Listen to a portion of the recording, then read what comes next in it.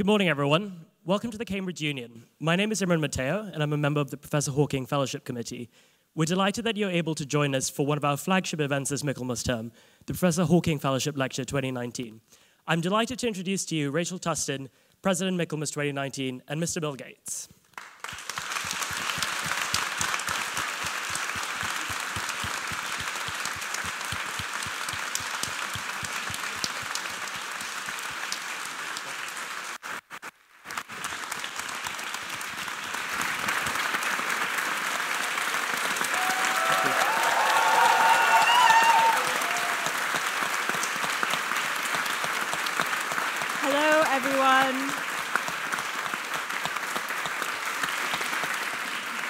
Hello, everyone, and welcome to the Cambridge Union for the Professor Hawking Fellowship Lecture 2019. Briefly, the Professor Hawking Fellowship was founded in Michaelmas 2017 by the Cambridge Union Society in conjunction with Professor Stephen Hawking himself to recognize his contributions to Cambridge, in particular to disability rights and to academia. Since then, the fellowship has been awarded annually to recognize extraordinary contributions to STEM and social discourse. Today, it is my absolute pleasure to be awarding Mr. Bill Gates with our most prestigious accolade. Without further ado, please welcome Lucy Hawking, daughter of Professor Hawking, who will be presenting Bill with the award.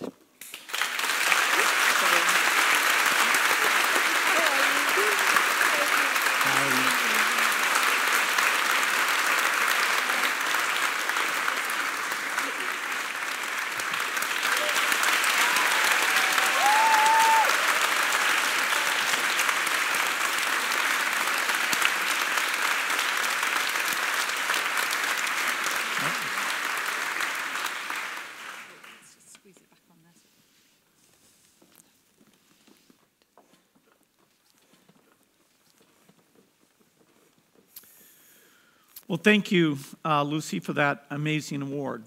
I was lucky enough to have spent some time with your father over the years, and it is great that your family is backing this fellowship. It's a real honor to be this year's Hawking Fellow. I want to thank the selection committee, the Cambridge Union, and your entire family for this tremendous distinction. I first met Professor Hawking in 1997 when I was here to announce a research lab that Microsoft opened with Cambridge. We saw each other several times over the years, both here in Cambridge and in Seattle, for some particularly memorable dinners. I wish I could tell you something surprising about our conversations, but we mostly talked about physics. Trust me, if you're as interested in physics as I am, and you have an opportunity to talk to Professor Hawking about his work, you take it. He was as exceptional in person as you imagined he would be. He not only had a brilliant mind for physics, but he was also a remarkably gifted communicator. Hawking wanted the public to think about and engage with science. He devoted his career to making it accessible and interesting. He urged people to be curious, to learn the facts and ask questions. In fact, Hawking's last book was all about asking big questions. One of those questions was, can we predict the future? Today, I want to use this platform, created by Professor Hawking and his family, to try and answer a piece of that question. Can we predict the future? When it comes to the future of health, I believe the answer is yes, we can. Why do I think we can predict that part of the future? Because of three facts that explain how we got to where we are today. Fact number one, global health has seen dramatic improvements in recent decades. The country with the worst health outcomes today is better off than the best country a century ago. The world has seen remarkable drops in childhood mortality and amazing increases in life expectancy. I love this particular chart because it shows just how much progress we've made. Each line here shows how many millions of people died in each age group. And the youngest, 0 to 4, is at the top there, and then it goes on down with the very oldest, 95 plus, at the bottom. On the left, we've got what the death age chart looked like in 1990, and then on the right, the latest data, which is 2017. So look in particular at the top line on the left. In 1990, the age group with the highest mortality by far was kids under 5. So over 12 million kids under 5 died in that year. Now if we look at that same line over on the right for 2017, it's under 6 million. And so during this time period, we cut under 5 deaths more than in half. Now in 2017, the age group with the highest mortality is 80 to 84. And what we see is that more people in the world are living to see old age. But despite this rapid improvement, we still have gigantic inequities in health.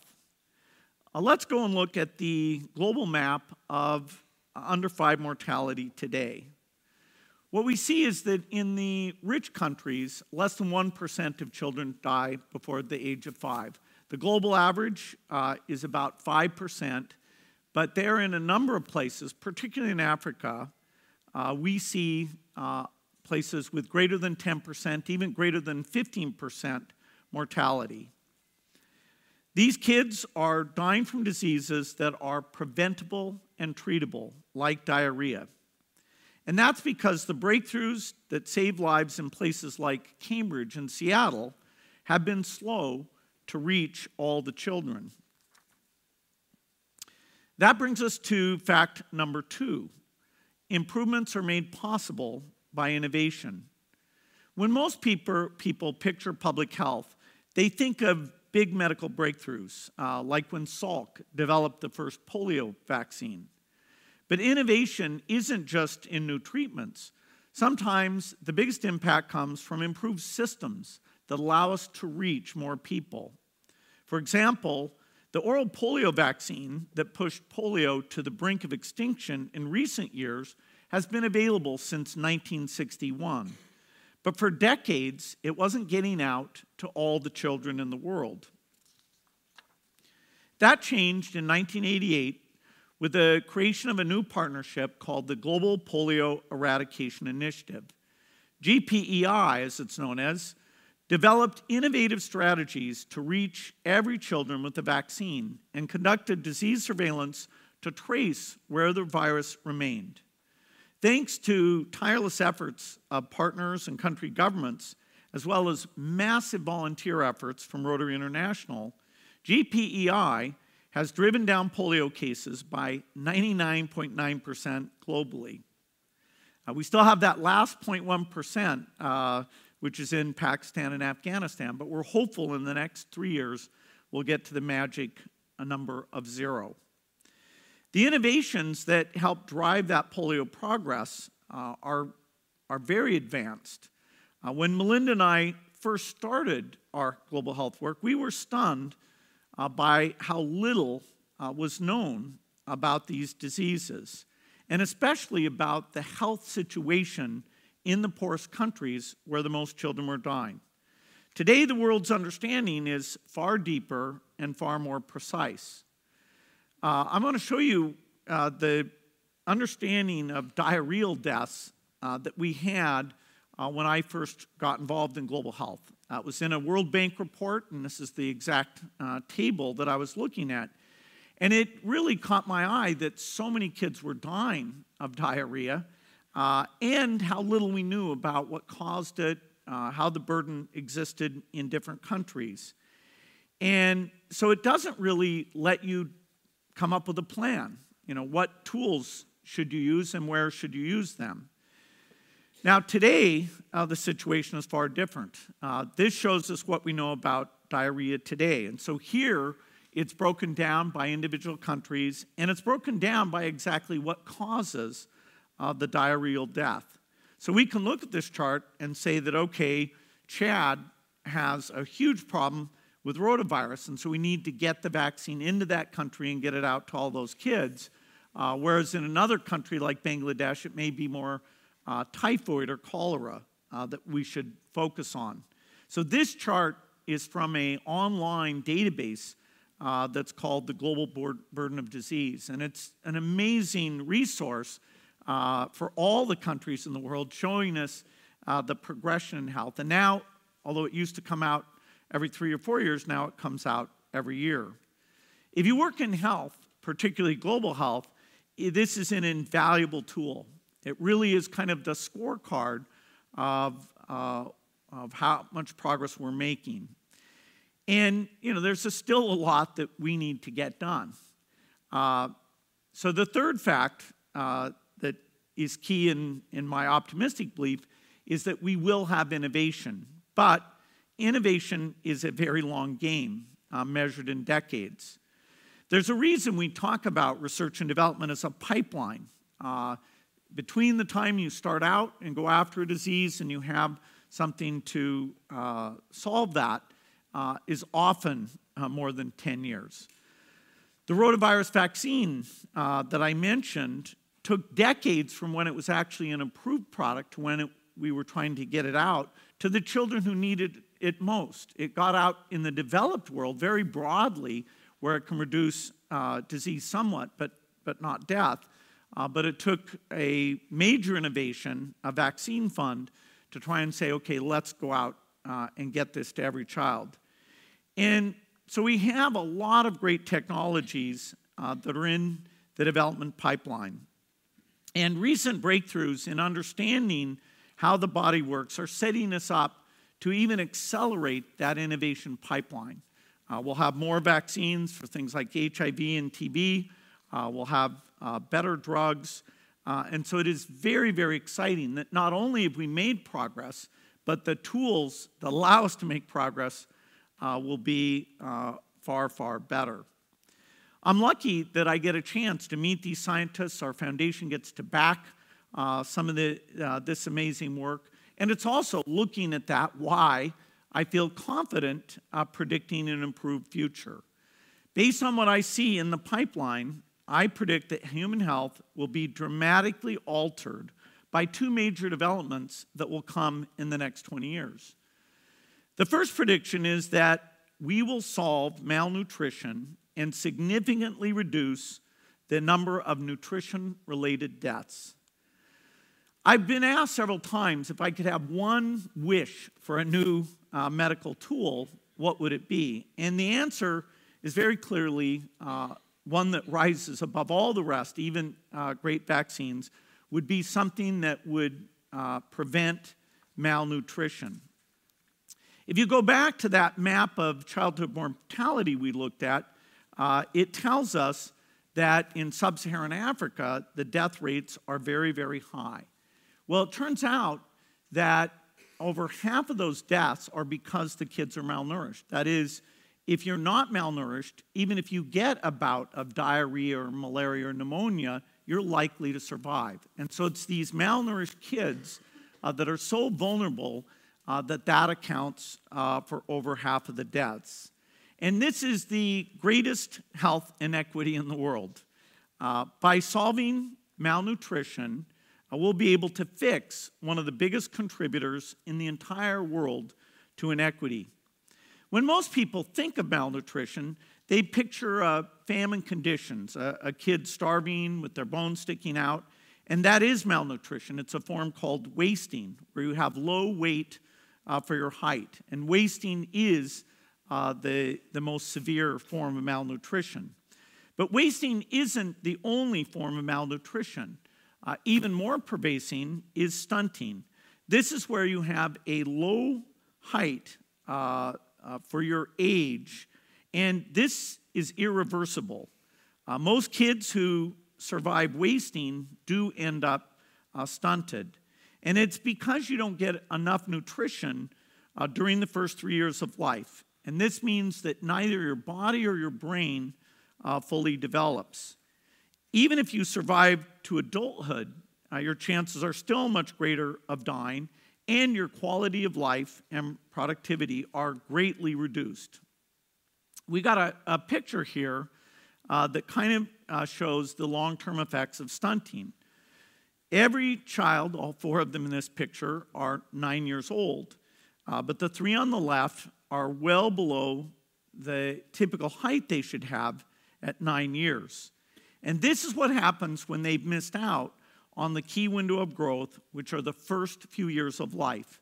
You don't make it up later, even if food and highly nutritious, protein-rich food is available. And so it's no exaggeration to say that stunting is holding back entire nations. And the most shocking part is that despite all of the amazing progress we've made on health, we still have over 1 in 5 kids are stunted today. So saving these kids doesn't just mean giving them more gross calories. It means getting them exactly the right calories that allows them to grow. And this has been a mystery, exactly what's going wrong with various kids. Of course, when you eat, your body takes in energy, and that energy is used for powering the brain, fueling physical activity, supporting the immune system. And in your first few years of life, the energy that's left over then is available to go for growth, both of the brain, which is very energy intense, and your body. Infants need to double their weight in their first 6 months. But unless they have the right food, they won't achieve that, and then they're destined to be stunted. So in some cases, it is that there's just not enough food. But in many cases, it's because of micronutrients, vitamins or minerals, where if you only eat, say, one staple cereal crop, you won't get that variety. We also see that young kids get infections that create inflammation in their body, and without the right foods, they can't overcome that. A recent understanding is that the microbiome, the community of bacteria that live in your body, often can get out of balance, and that can also cause an inflammation that's critical to malnutrition. Finally, another source can be that if your mother has suffered from malnutrition or has other stresses, particularly while you're in the womb or while she's breastfeeding, then you're not getting from her enough of that nutrition. And so every one of these contributes to malnutrition. Now we know how to solve 3 of them. Micronutrient imbalances we can solve with fortified foods. Infections, if we detect them, we can get you the right medicines. And there's a lot of interventions about maternal health now in terms of getting them both supplementary nutrition and the vitamins that they need. But the one that has been a complete mystery to us is the role of the microbiome. Until sequencing became very inexpensive, we couldn't really see the microbiome. We couldn't understand it. It was completely opaque. And the deep understanding we are now finally gaining into the microbiome is why I predict we will be able to solve malnutrition. We all rely on that microbiome to function properly. We have more microbial cells living in our bodies than human cells. And these bacteria have a lot of functions. They protect us from infection. They're essential to digestion. There's many things your body itself can't break down. So in fact, the bacteria are called on to do that. And it was in the early 2000s that sequencing techniques becoming way less expensive allowed us finally to look in and see the species and strain that live in each person's microbiome. In 2013, a biologist named Jeff Gordon published a landmark study. What he and his team did was study the microbiomes of infant twins in Malawi over the course of 3 years. And they were interested in twin pairs where one twin was growth faltering, was on their way to be stunted, and the other twin had normal growth. And these are 2 kids that have the same genetics, and they're eating exactly the same food. And so what the team did was they took these microbiomes, and they tried to understand, okay, what characterized the child who was stunting. They also took the microbiome of the twin that was growth faltering, and they put it into mice. And immediately, those mice had trouble absorbing nutrients and lost weight. And so this study showed for the first time that the microbiome is not just a byproduct of your health, but also is a key component of your nutritional health. And so it showed us that we should be able to fix malnutrition by changing the gut microbiome. We're still in the fairly early stages of this. There are trials out right now with various foods that can reestablish the appropriate balance, but it may take us over 10 years to understand exactly which of these species we want to encourage and how we restore that balance. We will be able to engineer interventions that correct the microbiome when it's out of whack. One of these interventions that people are using today are called probiotics. Now, probiotics are very broad spectrum.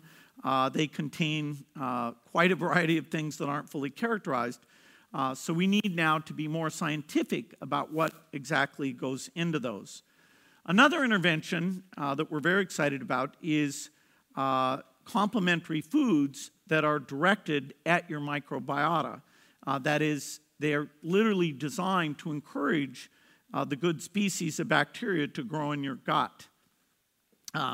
These microbiome-targeted therapies are still in early testing, but I believe we'll find a way to make them work, and they're inexpensive and easy delivery, so we should be able to make them widely available, and this will dramatically reduce stunting. That is as big a breakthrough as anything else we will do in health over the next 2 decades. Although I'm excited about this impact in the poor world, these basic insights we've gained about nutrition will also have huge benefits for the rich world. Over and undernutrition are two sides of the same coin. Figuring out how to improve one will also help us improve the other. Now that we're understanding how the gut gets messed up, we can figure out how to change it. And that's not only going to prevent malnutrition, but also help us with obesity and many other diseases. Asthma, allergies, and many immune system dysfunctions are triggered by imbalances in the microbiome. So by figuring out nutrition, which I believe we will, we'll save millions of lives and improve human health in a very broad way. So that brings me to my second prediction about global health, which is that during the next 20 years, we'll be able to shift our attention from just saving lives to improving lives. And this is a very significant change in how we think about healthcare. Think about the last time you went in for a checkup. You know, the doctors mostly worried about your survival. Here in the UK or in the US, our heart health is a pretty safe bet. You might discuss factors like risk for Alzheimer's or cancer, and if there's warning signs, the doctor can engage you in preventative care. That's very different today in a poor country like Chad, which is actually the country with the highest percentage of preventable deaths. Here, there's no such thing as a regular checkup. You will spend your entire life without ever seeing a doctor. The most important intervention will be your nutrition and the vaccines that you get in early age. And so all that's going on there is trying to prevent you from getting a fatal disease. So in the rich world, we already have somewhat of a focus on keeping you healthy. Whereas in poor countries, it literally, given the limited resources and the difficulty of these diseases, we're just keeping people alive. And it's a big difference and another source of great inequity. But I believe over the next 2 decades, this will shift incredibly. And in fact, our ability to advise you on how to stay healthy will be much, much better in every country.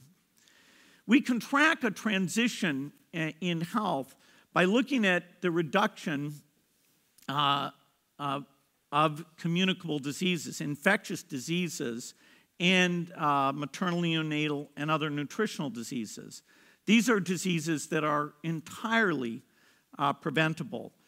Again, our map here shows us that the countries in the deep red and orange, which have these preventable diseases, as over half of the deaths, these are the poor countries. And the transition should be quite complete over this 20-year period. It's a transition that Pakistan crossed in 1997. South Africa, because it has a large HIV and TB epidemic, only crossed it in 2016. And so all the countries in the world where the majority of deaths are from preventable causes are in Africa. But even in those countries, we will cross that threshold. The reason I'm willing to predict this is that not only will we have solved nutrition, we'll have many other great medical advances. I believe we'll also have virtually eliminated malaria by 2040. Many of the countries there in sub-Saharan Africa, a key reason why over 50% of the deaths are still the infectious deaths is because of malaria. For example, in Niger, it's responsible for 17% of all deaths at any age. For a long time, what we did with malaria was we provided treatment, and that made sense. It's a curable disease. People did wonder if we could get enough drugs out, or if we could get out a vaccine, could we do at least a local eradication? And as we've done the scientific modeling of this problem, we realize it's a very tough thing to do.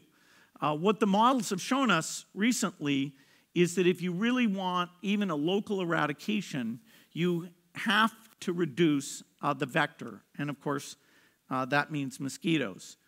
We need to dramatically reduce the number of mosquitoes carrying malaria to get those local eradications. And fortunately, there's some very promising new developments that give us hope that we can do it.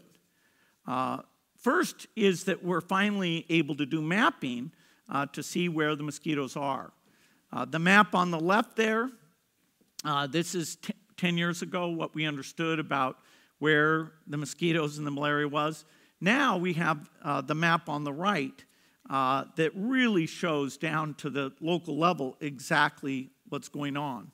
And what that means is when we have interventions like bed nets or things to kill mosquitoes, we know how to target those. Some of the mosquitoes are indoors, some are outdoors, so different tools get used. One tool that's most promising, although at an early stage, is gene editing. Eliminating all the mosquitoes in an area will stop malaria.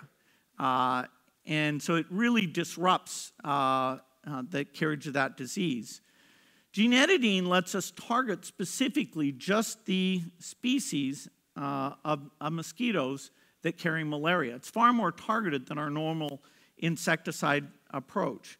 If we have a gene that we get into these mosquitoes that gets passed down to the entire lineage, even if it just comes from one parent, which is called gene drive, it would spread very quickly throughout that population. And so we can just target either making a species not carry malaria or knock down its population dramatically.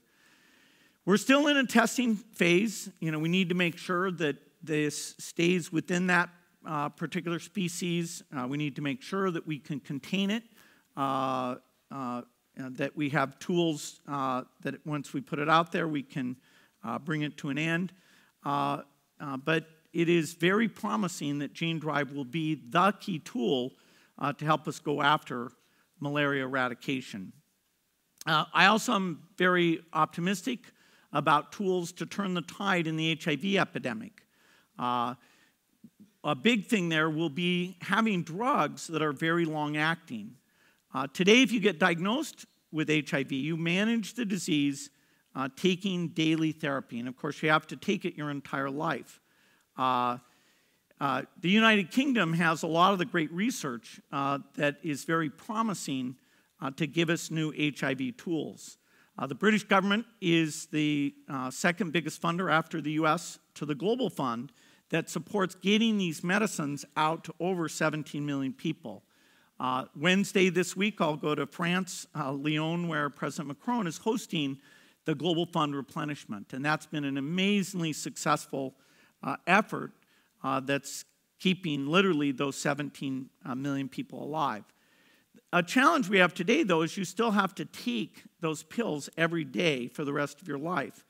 If you don't take it every day, you can develop drug resistance so that you may end up dying, and you may even end up spreading the drug-resistant disease. The HIV treatments that are being worked on now, however, will not be daily. We're looking at having either a pill or an injection that you only have to take every few months, or ideally only once a year. It may actually come in the form of an implant in your arm that's very easy to insert and remove. HIV prevention is also getting much better. Again, here we want to go so that it's monthly or even yearly to protect yourself. The daily prophylaxis was not very successful. The uptake was less than we expected. So between those advances and an HIV vaccine, we should be able to knock down this disease very, very dramatically over the next 10 to 20 years. Well, as we improve health, what does that look like? Well, of course, the health picture switches from those acute diseases to chronic diseases. And that means things like Alzheimer's and diabetes or arthritis. We also have, of course, a frontier of all the mental illnesses, depression and anxiety. But, that will be our next challenge. That is the next frontier. It really is, as that increases, a sign of progress. And now we can shift over time our research into those problems. Innovation constantly improves, and I would say the speed of it goes up, and it's done on a global basis. And so the advances will unlock all sorts of amazing opportunity for people and societies to thrive. When we think about how to keep someone well, we're really finally getting into directly improving their happiness. When we're thinking about how to ensure that they do well at school and they're able to provide and contribute to society, there is a full global benefit to that. And so it's no coincidence that the countries with the highest percentage of these preventable diseases also have the lowest GDP per capita of any countries. And so we owe it to them to work in partnership to improve their health and help lift them out of poverty. And that puts them on a road to self-sufficiency. As more children survive, families also choose to have fewer children. So ironically, improved health where more children survive actually leads the population growth to go down, and that helps drive the demographic dividend, which leads to a burst of economic growth. So as we allow people to thrive physically, their economies will grow. Poverty will go down. The world will get better. It can seem daunting to look at these health inequities, and when you go to those wards, you see kids still dying of malaria, over 400,000 a year. But by funding innovation, we can close those gaps, we can solve nutrition, and we can make sure the entire world broadens its focus to improving lives. Now, the speed at which we do this is up in the question. People have to decide, is it a priority to help with these diseases, particularly the infectious diseases, that there's no market for these products. We have to think about, are we doing everything we can to get these innovations out to those who need them most? So this is a critical moment for global health, a moment of great opportunity. There are a number of key programs we need to maintain focus on, and it really is a political question of whether the rich countries will continue this. One of the questions Stephen Hawking asked in his last book was, how do we shape the future? Investing in global health, I believe, is one of the best ways we can do it. The future is ours to shape if we choose to make these innovations a priority. Professor Hawking believed in the magic of science and research. He helped the rest of the world believe in it too. As remarkable as his contributions to the field of physics were, I believe this is his biggest accomplishment. He reminded us to look up at the stars and not down at our feet. He taught us all that if humanity remains focused on expanding what is possible, progress will come. Thank you for this tremendous honor.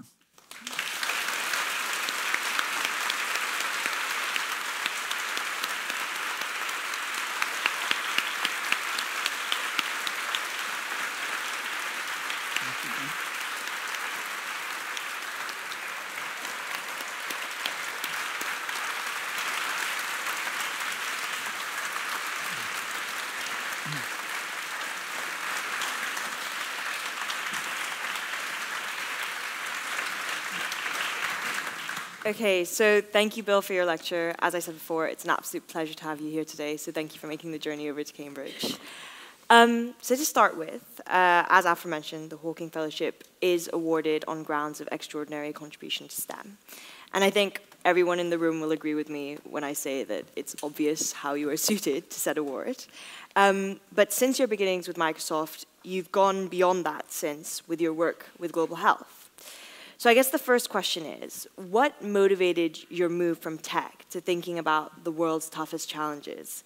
And how do you think that your beginnings in tech impact your approach to said challenges today? Yeah, there's no doubt my experience at Microsoft made me believe in innovation and the idea of backing engineers or scientists over long periods of time to take on very tough problems. As Microsoft was getting successful, really starting in the late 1990s, I started to look around and think, okay, given the wealth that my ownership of Microsoft has created, how am I going to give that back to society? So I studied lots of foundations. I thought about, okay, what research really has impact? And in fact, I read that diarrhea table we had in there comes from the 1997 World Development Report that was put out by the World Bank. And that was one of the most influential documents to me because it blew my mind that kids were dying of diarrhea and that we hadn't intervened on that. And so for me, it seemed natural to take, although it's a new domain of biology and vaccines, to take the same type of patient long-term funding into these diseases, use what I'd learned at Microsoft, and create a team that would be good at this. And what I saw is that when we put money into malaria, not much money, a few tens of millions, we became the biggest funder, which was absolutely crazy. The rich world had a solution, which is there wasn't malaria there anymore, but they could take prophylactic pills when their army or tourists would go into regions with malaria. But that didn't work for the people who lived in those regions. The drugs were too expensive. If you tried to use them that way, you'd get drug resistance. And so, although I was kind of shocked that so few resources were going in to these health issues, it did become an opportunity for my wife and I to take the money, build up a team, work with the generous governments, including the US and the UK, and have an agenda to go really make a difference there. So, I did need to learn some new things about delivery in African countries, but the idea of building teams and being patient, that really did come from what had been so successful at Microsoft.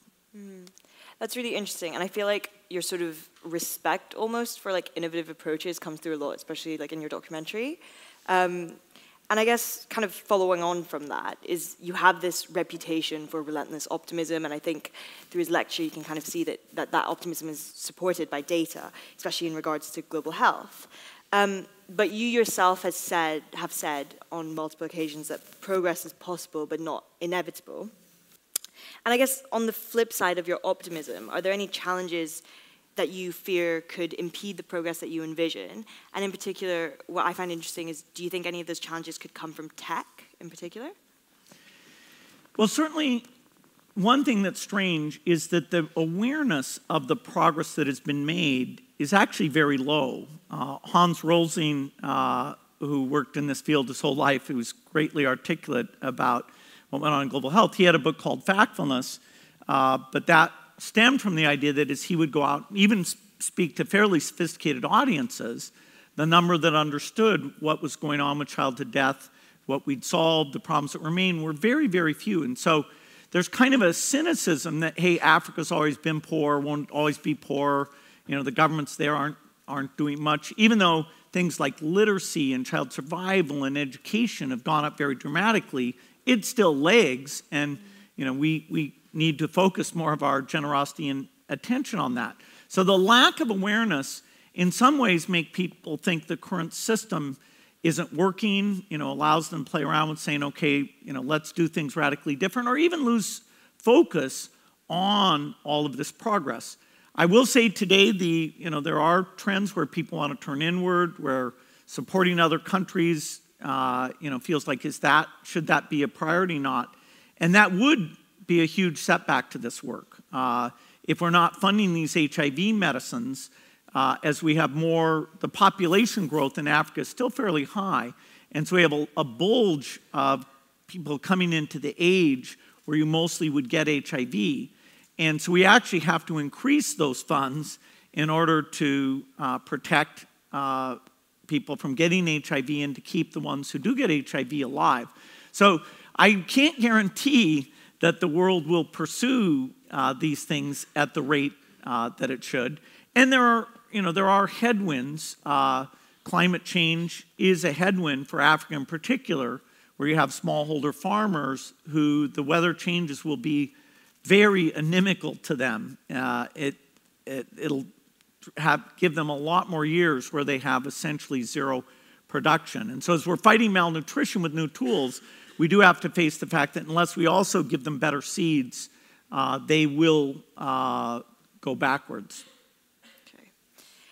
My last question is something that I personally find very interesting, is that in your recent annual letter, you talked about how data is sexist in that we often create blind spots, particularly in regards to women and girls and their sort of health and economic stability when we analyze these big questions. And I guess my big question there is, do you think there's anything that we can do to overcome those blind spots?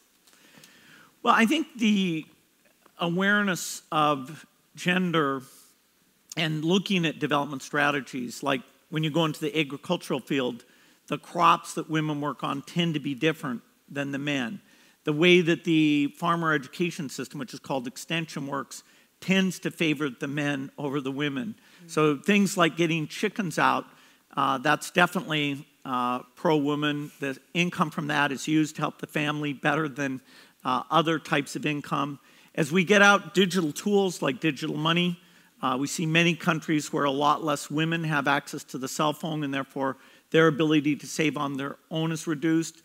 We do see in a number of countries, this emerged in Asia, where you create at the village level women's groups, and you use those to have them give feedback. Is the school working? Is the local healthcare working?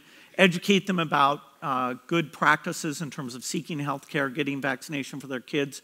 So women's groups, often called self-help groups or sometimes organized around microfinance activities, those have been an incredible tactic for lifting women up. We do still have in sub-Saharan Africa more men, particularly in secondary school, than girls. And so although Asia has done a good job and the gender balance in education there is very strong with very few exceptions, sub-Saharan Africa, we still have a lot of work to do. So my wife, Melinda, is very keen that we look at everything we're doing. You know, some things like helping with maternal health, maternal nutrition are just by definition pro-female. Some of the education work, some of the agriculture work, the financial services work, you really need to go out and measure, are you getting out to the women? And thinking about, okay, are we allowed to create these self-help groups so that women can speak up about their desire for family planning or better services? Yeah, I'm a big fan of Melinda's. Great. Okay, so excitingly, we're going to move to audience Q&A. Please, just a reminder about the rules of the House. We encourage, as the Cambridge Union, challenging and questioning our speakers, but of course, keep it respectful. And just a sort of technical point, please don't speak until you get the microphone if I pick you for a question. So, would people like to raise their hands, presumably? All right, so we'll start there, and with the blue shirt, yeah. Hi, Bill. Thank you for the opportunity. Random question, but what's your favorite animal and why?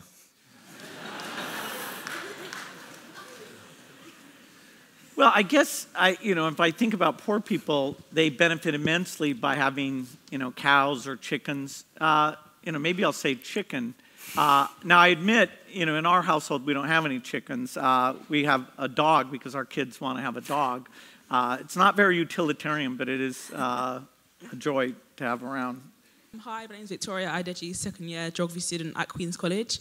So with the brand new academic term starting, my question is, what advice would you give to your 20-year-old self if you could relive your youth again? Well, certainly, when I was young, I wasn't very good at socializing. So I was worried about that. I might try and reassure myself a little bit about that, but you have to be careful. Sort of the uncertainty I had sort of drove me, to think, okay, well, at least I can be good at academics. I'm good at taking tests, so at least I'll be the guy who's good at tests. And maybe somebody will talk to me because I'm the sort of math science guy. That was kind of tricky when I went to Harvard because I was in a class where there were 80 of us who, our personal positioning, all 80 of us were, I'm the best math person from my school. So there were 79 frauds there, and one person who told the truth. So I had to come up with a slightly different set of activities. Later in my career, I learned that just pure IQ didn't make people suitable for different management positions, that IQ was not as fungible as I thought it was. Later I learned that not working with the U.S. government, not explaining what we were doing there, probably meant that the Department of Justice lawsuit against Microsoft was more painful. If I'd anticipated some of those problems, I could have done a lot better. But, my life has worked out well in terms of, kids, amazing wife, fun work. So I'd be, it's a little dangerous to go back and change anything because it might not work out quite as well as it did. Hi. I'm a PhD student in anthropology, and what me and my colleagues see around the world is that kids are being taken away from their parents and sent into boarding schools for education, and they can almost never see their parents. And this is particularly problematic if they are from an ethnic minority and they speak a different language than what other people speak in the boarding school. So what it has led into is that in a number of cultures, the young people can't anymore speak their mother tongue, and they don't really know their culture. So I asked a person who's familiar with this, what is the reason? And he said, it's just money, that it's cheaper to take the kids to a boarding school rather than sending a teacher to every village. So do you have any solution for this, or do you think there's any? Well, that's not something I have specific expertise on. I doubt that the percentage of kids who get taken to boarding school is a meaningful percentage. It's actually fairly expensive to take somebody to a boarding school as opposed to educate them in their village. Getting a good education is a super valuable thing. There certainly is a trend that a lot of languages are dying out, which that is kind of tragic. There are various digital approaches being used to try and document them and preserve them, and a lot of governments are getting involved in that, and technology is better at being able to deal with the different scripts and different languages. I'd say the low quality of education in many of the rural settings is probably the biggest injustice, that the education in urban centers is far, far better. And unlike in healthcare, where you do have very poor countries actually that do a super good job on primary healthcare, in education, there are not many poor countries who do a good job on education. There are some negative outliers that do even worse than you'd predict based on their income. But the positive outliers like Vietnam are actually quite rare. And so our foundation is very focused on agricultural and health because that uses up our resources. We're glad to see other donors now thinking more not just about money for education, but how you spread best practices, not just getting kids into the class, but also getting the quality of learning up. So, there may be some case where boarding schools being overused, and that's inappropriate, but I'm not knowledgeable about that. Sorry. Hi, Bill. I'm Ravi, and I'm a second year studying maths at Emmanuel. I was wondering whether you think it would be more effective to focus on one country and one problem and to completely eradicate that at a time, or whether it would be more effective to fund preliminary research in multiple areas. Yeah, our foundation within health, along with all the partners, including the aid agencies of countries like the UK and the US, we do work very broadly. As a country gets better off, they graduate from being an aid recipient. And so over the next decade, there's a few big Asian countries like India, Indonesia, and Vietnam that actually have done a pretty good job in improving health and in growing their economy, so they have domestic resources to take care of things like buying vaccines and funding the primary health care. And so the number of countries left in Asia, like Afghanistan, Bangladesh a bit, Pakistan, Yemen, will be actually a lot less. And so the dollars, a lot of those will shift in to help some very challenging countries in Africa, including Somalia, Democratic Republic of Congo. We are organized where we have disease groups. And so, for example, in our malaria group, there is the trade-off that you mentioned where we want to both reduce the malaria map and so have some countries where we get to zero, but in parallel, we want to reduce the number of malaria cases. And we need to make sure we're balancing between those two things the right way. Most of the deaths, like 90% of the deaths, are in sub-Saharan Africa.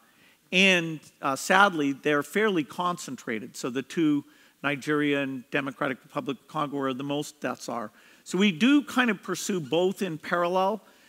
There are some places, like in Central America, where some partners, in that case, the Inter-American Development Bank and Carlos Slim came in and really multiplied the resources we put in to, over time, we want to get rid of malaria in the Americas altogether. That, of all the eradications, that one is the most clear.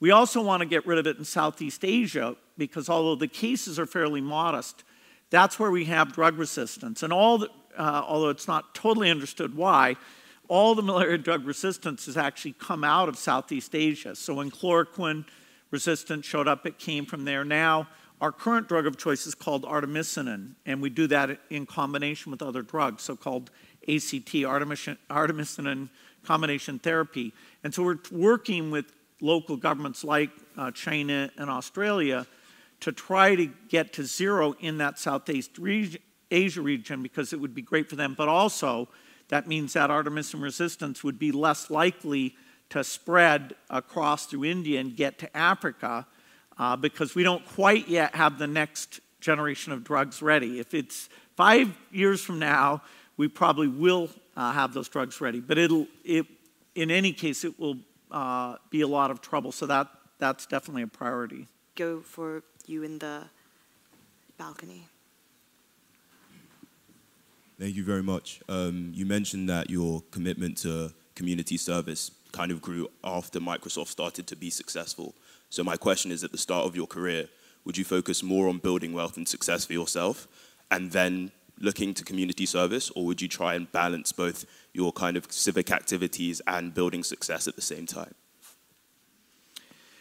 Yeah, that's a super good question. And people are going to have different paths. In my case, my parents exposed me to the idea of volunteering in the community, being politically active, helping out on the school board, Planned Parenthood, a variety of organizations, including some voter education efforts in the community. And so this idea that, okay, that's an appropriate thing to do, over time I'll do that, that was sort of part of my upbringing. In my 20s, I was pretty maniacally focused just on Microsoft. Even what was going on, like, proving the four-color theorem or, quantum gravity, I wasn't trying to keep track of those things. It was sort of day and night Microsoft. We did some community service things because it helped bring the company together. We funded United Way, which is a US-based social service organization. But it was really not until I was in my 40s and Microsoft was quite successful, and also Melinda was having a positive influence, that I really started to look at, okay, what's going on with deaths around the world? What, if you think of inequity in various ways, and so that was my period of education. I don't know that I would recommend that necessarily. There are people like Mark Zuckerberg who, at a much younger age than I did, he now in his early 30s, together with his wife Priscilla, through what they call the Chan Zuckerberg Initiative, are doing lots of great philanthropy. And, so getting people to start young and get on the learning curve is very helpful. In my case, we started in the late 90s, and so I'd had about 10 years of experience before in 2008, I shifted from being full-time at Microsoft to being full-time at the foundation. And so we'd made a lot of mistakes.